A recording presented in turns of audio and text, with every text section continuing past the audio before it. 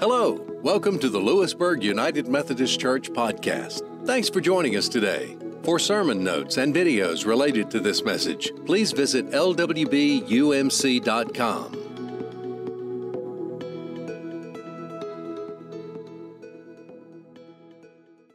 Today's scripture reading comes from Peter chapter 1, verse 8. You love him even though you have never seen him. Though you do not see him now, you trust him, and you rejoice with a glorious, inexpressible joy. This is the word of God for the people of God. Thanks be to God. You may be seated.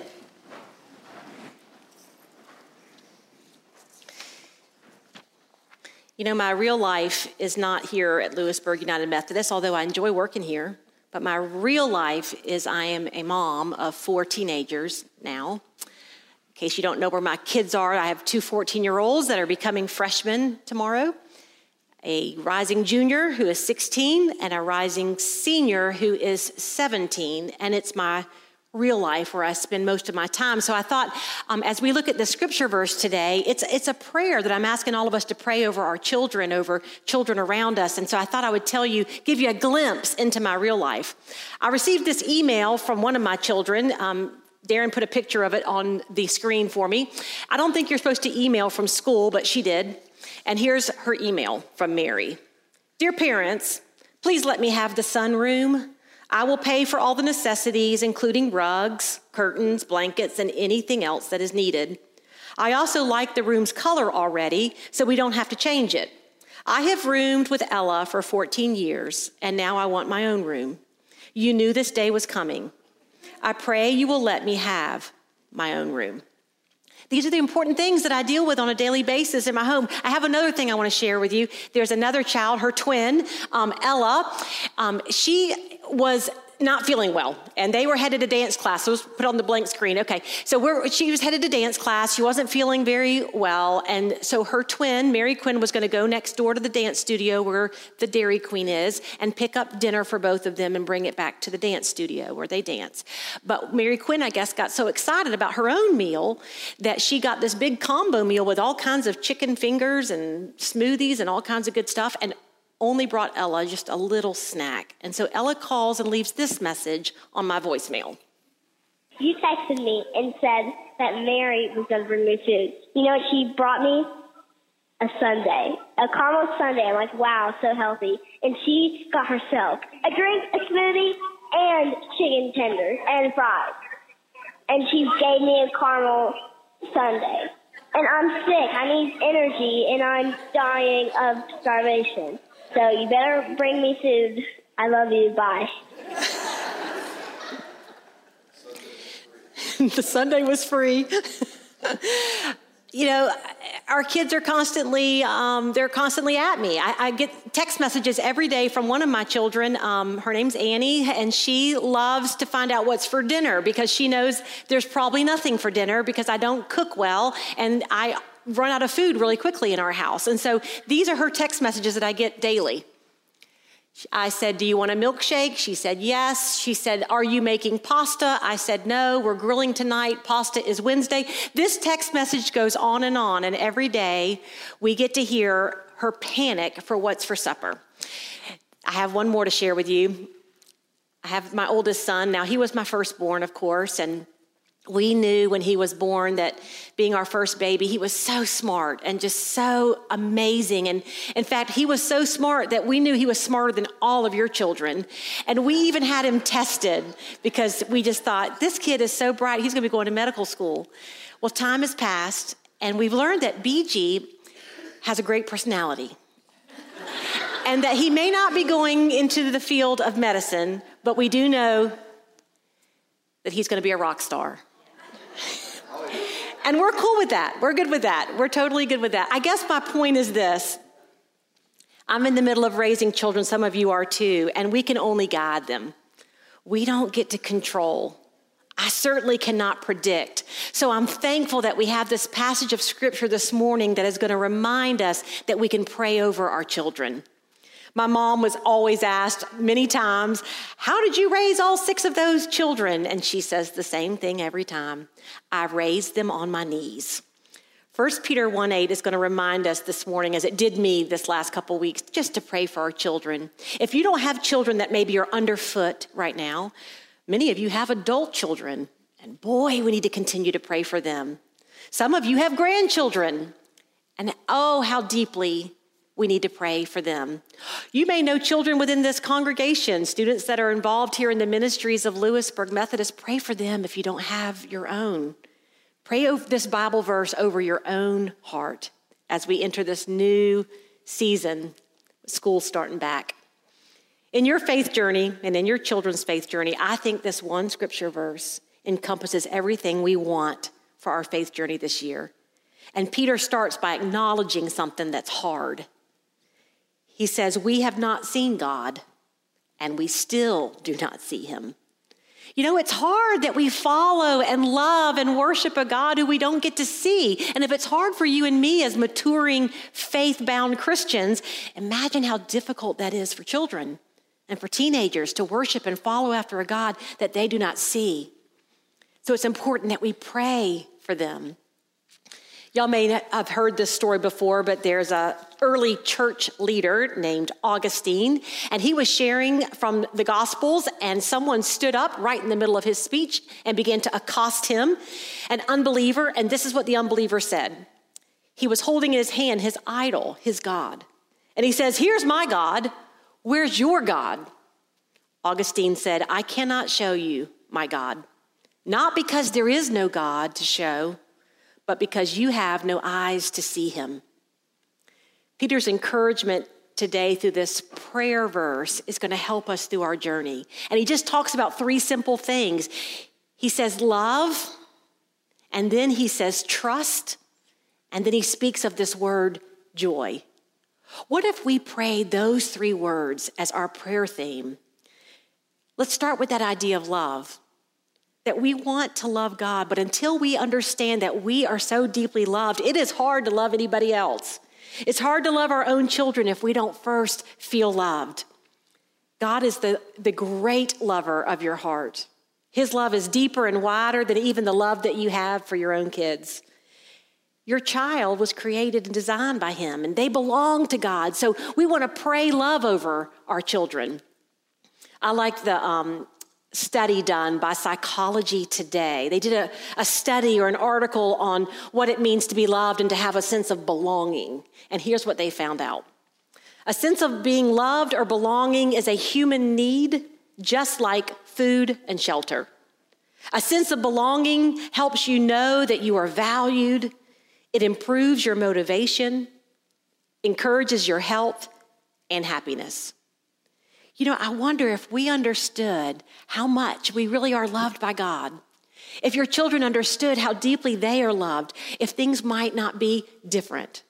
Sometimes I wonder how much we react or how we create complicated conflicts that often stem because we're seeking to be valued. We're trying to let folks know I matter. I know this. I'm going to give you a little test to think about in your mind. I want you to identify something that you have said or done in the past that you wish you hadn't. A regret. Think about that for a second. Do you know that that very thing that you did not change God's mind about you? He still loves you in a wild and wonderful way. The next word that Peter talks about is not only should we pray love over our children, let us pray for trust. Here's how Peter says it. Even though we still cannot see God, we can trust him. You know, trust is a hard thing to sort of define and explain, and certainly to children. So Cody's going to try it this way. He's back there with the children at Children's Church, and he's going to have all the children close their eyes, and they can't look. And in the room, he's placing chairs all over the place. And the children have to walk around without seeing and find a chair to find out if it's there. And once they find a chair, they have to sit in it and trust that it's going to hold them. You know, that's kind of what we're doing in this faith journey. Sometimes it feels like we're walking around with our eyes closed, but God is there. And God is worthy of you taking a seat and resting in him. And I'm hoping today with Cody that the children get to see that God is present even though you may not be able to physically see him. I'm in the thick of parenting. Some of you are too. And sometimes I wonder if my children not seeing God is sometimes my fault. Because I don't know if you're like me, but sometimes I'm not God-like. I lose my cotton picking mind at my house. And everything that I built up in their faith crumbles in that moment that I have a meltdown. Sometimes I wonder if they haven't seen God because I've gotten in his way. I too have to trust that God is bigger than me, and he's bigger than your mistakes, and that God is working in their lives. The third and final word that Peter gives us that we can pray over our children is the word joy. We all know that joy doesn't mean happiness. We can't always be happy, but we can experience joy in the middle of hard times. See, joy is kind of a faith word. It's a spiritual word. It's a little deeper. It's a little wider. It's a little bigger than the word happy. I like the way this mom, she has a blog, and she prays over her children by using scripture, so that when she's not feeling the joy over her children, she lets God's word speak over them. Let me read what she said. She said, I don't know that my child will never experience a heartbreak, but I do know Psalm 147 that says God heals the brokenhearted and he will bind up their wounds. I don't know that my child will get a job and be financially stable all of his life, but I do know Psalm 18 that says God is a shield to all who take refuge in him. She continues, I don't know whether my child will avoid every devastating disease, but I do know what Isaiah says in chapter 40. Those who wait upon the Lord will gain new strength. They will mount up with wings like eagles. Isn't it a beautiful idea to pray scripture when you're not sure what else to pray? Sometimes my prayers are so repetitive, I'm tired of hearing them. It's a lot of anxiety and worries to God. So I'm going to start practicing this Peter idea of praying scripture rather than my own worries. Peter was not perfect. I know that Peter's name meant the rock, which meant he was solid and he was a faith person. But let me tell you something else about Peter. He was impulsive. He was impatient. He would lose his mind like I do sometimes. And let me tell you what he said. In chapter 5, he says, I was a witness of the sufferings of Christ. But you know what's interesting? He wasn't there when Jesus hung on that cross, because that particular day he was hiding in fear. Peter says, all are called to and eager to serve in 1 Peter 5. But yet Peter remained seated when Jesus was washing the disciples' feet. Peter says to us, be clear-minded and self-controlled so that we can pray. But do you know what he did when Jesus asked him to pray for him? He fell asleep, remember? One more example. Peter said in chapter 2, submit yourself to the Lord for his sake to every human authority. But do you remember when the human authorities showed up, that soldier in the garden that night? Peter lopped off his ear with a sword. I am sharing this with you not to make fun of Peter or to disclaim that he was a faith father, but to remind you that he wasn't perfect, that we cannot ask our children to be perfect. I'm thankful that my mom tells me this all the time. She goes, do not pray for your children's behavior. Do not pray that they will be perfect or that they will always do it right. Pray they have tender hearts. Tender hearts that might always listen to the God who created them. That's what we need to pray for our children. I'm going to give you a little homework assignment since school starts tomorrow. All you adults got to feel their pain. We're going to do a little homework this week. I'm going to ask that you take these 3 words, take this passage, and I want you to spend some time with it this week. I would love for you each day to maybe pray this verse over your child. Oh God, may they know love. May they choose trust in a crazy, chaotic time. May they experience joy when life is so full of wounding. Maybe you could do it as a mantra over and over again. Maybe when you're not sure what to pray, you just call out these 3 words to God saying love, trust, and joy. I tried this on Friday. I was having a little argument with one of my kids and it wasn't going well. It wasn't going anywhere. And I decided just to be quiet, and I said, okay, I'm supposed to be praying this prayer. So in my mind, I started saying over and over again, love, trust, and joy. And you know, it got awfully quiet when I quieted down and focused on those words. That's my challenge to you this week. Maybe spend some time praying these words, praying this verse over your own heart, over your grandchildren's heart, over your children's heart, over students within this congregation, over our schools, that we might pray this prayer together. So let us close in prayer. God, we thank you for this simple and sweet reminder from your word that all that we really need for life is love, trust, and joy. We pray it over our own hearts. We pray it over our children's hearts, our grandchildren's hearts, those children we come in contact with, and those children that we love. We pray it over them in this moment. In Jesus' name,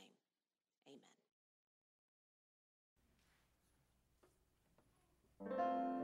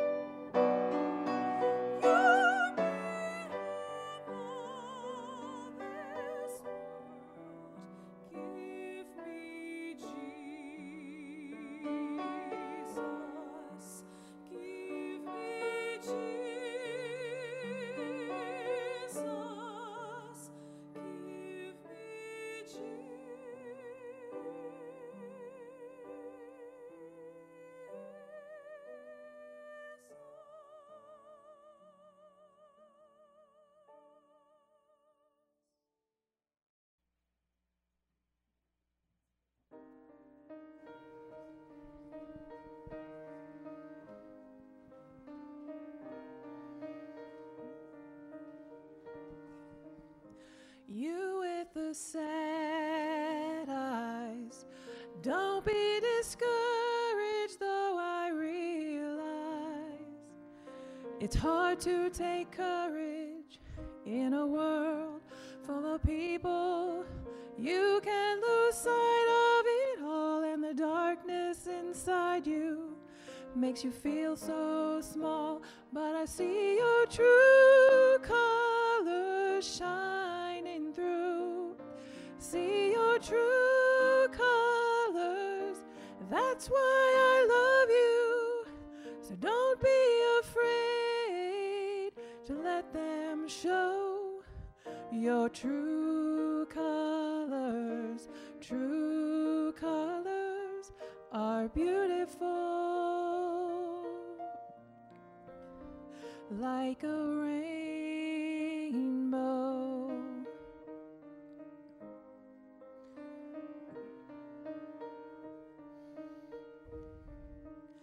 Show me your smile then, and don't be unhappy. Can't remember when I last saw you laughing.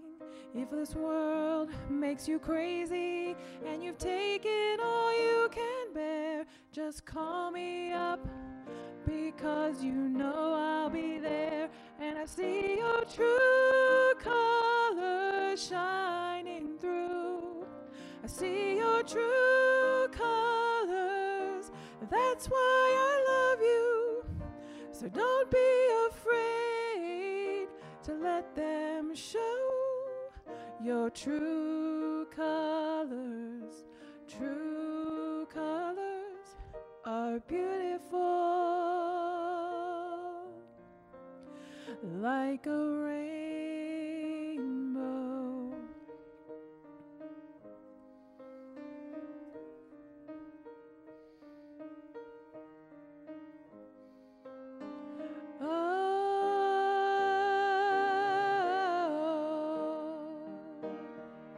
I can't remember when I last saw you laugh. If this world makes you crazy and you've taken all you can bear, just call me up, because you know I'll be there. And I see your true colors shining through. I see your true colors, that's why I love you. So don't be afraid to let them show your true colors. True colors are beautiful, like a rainbow.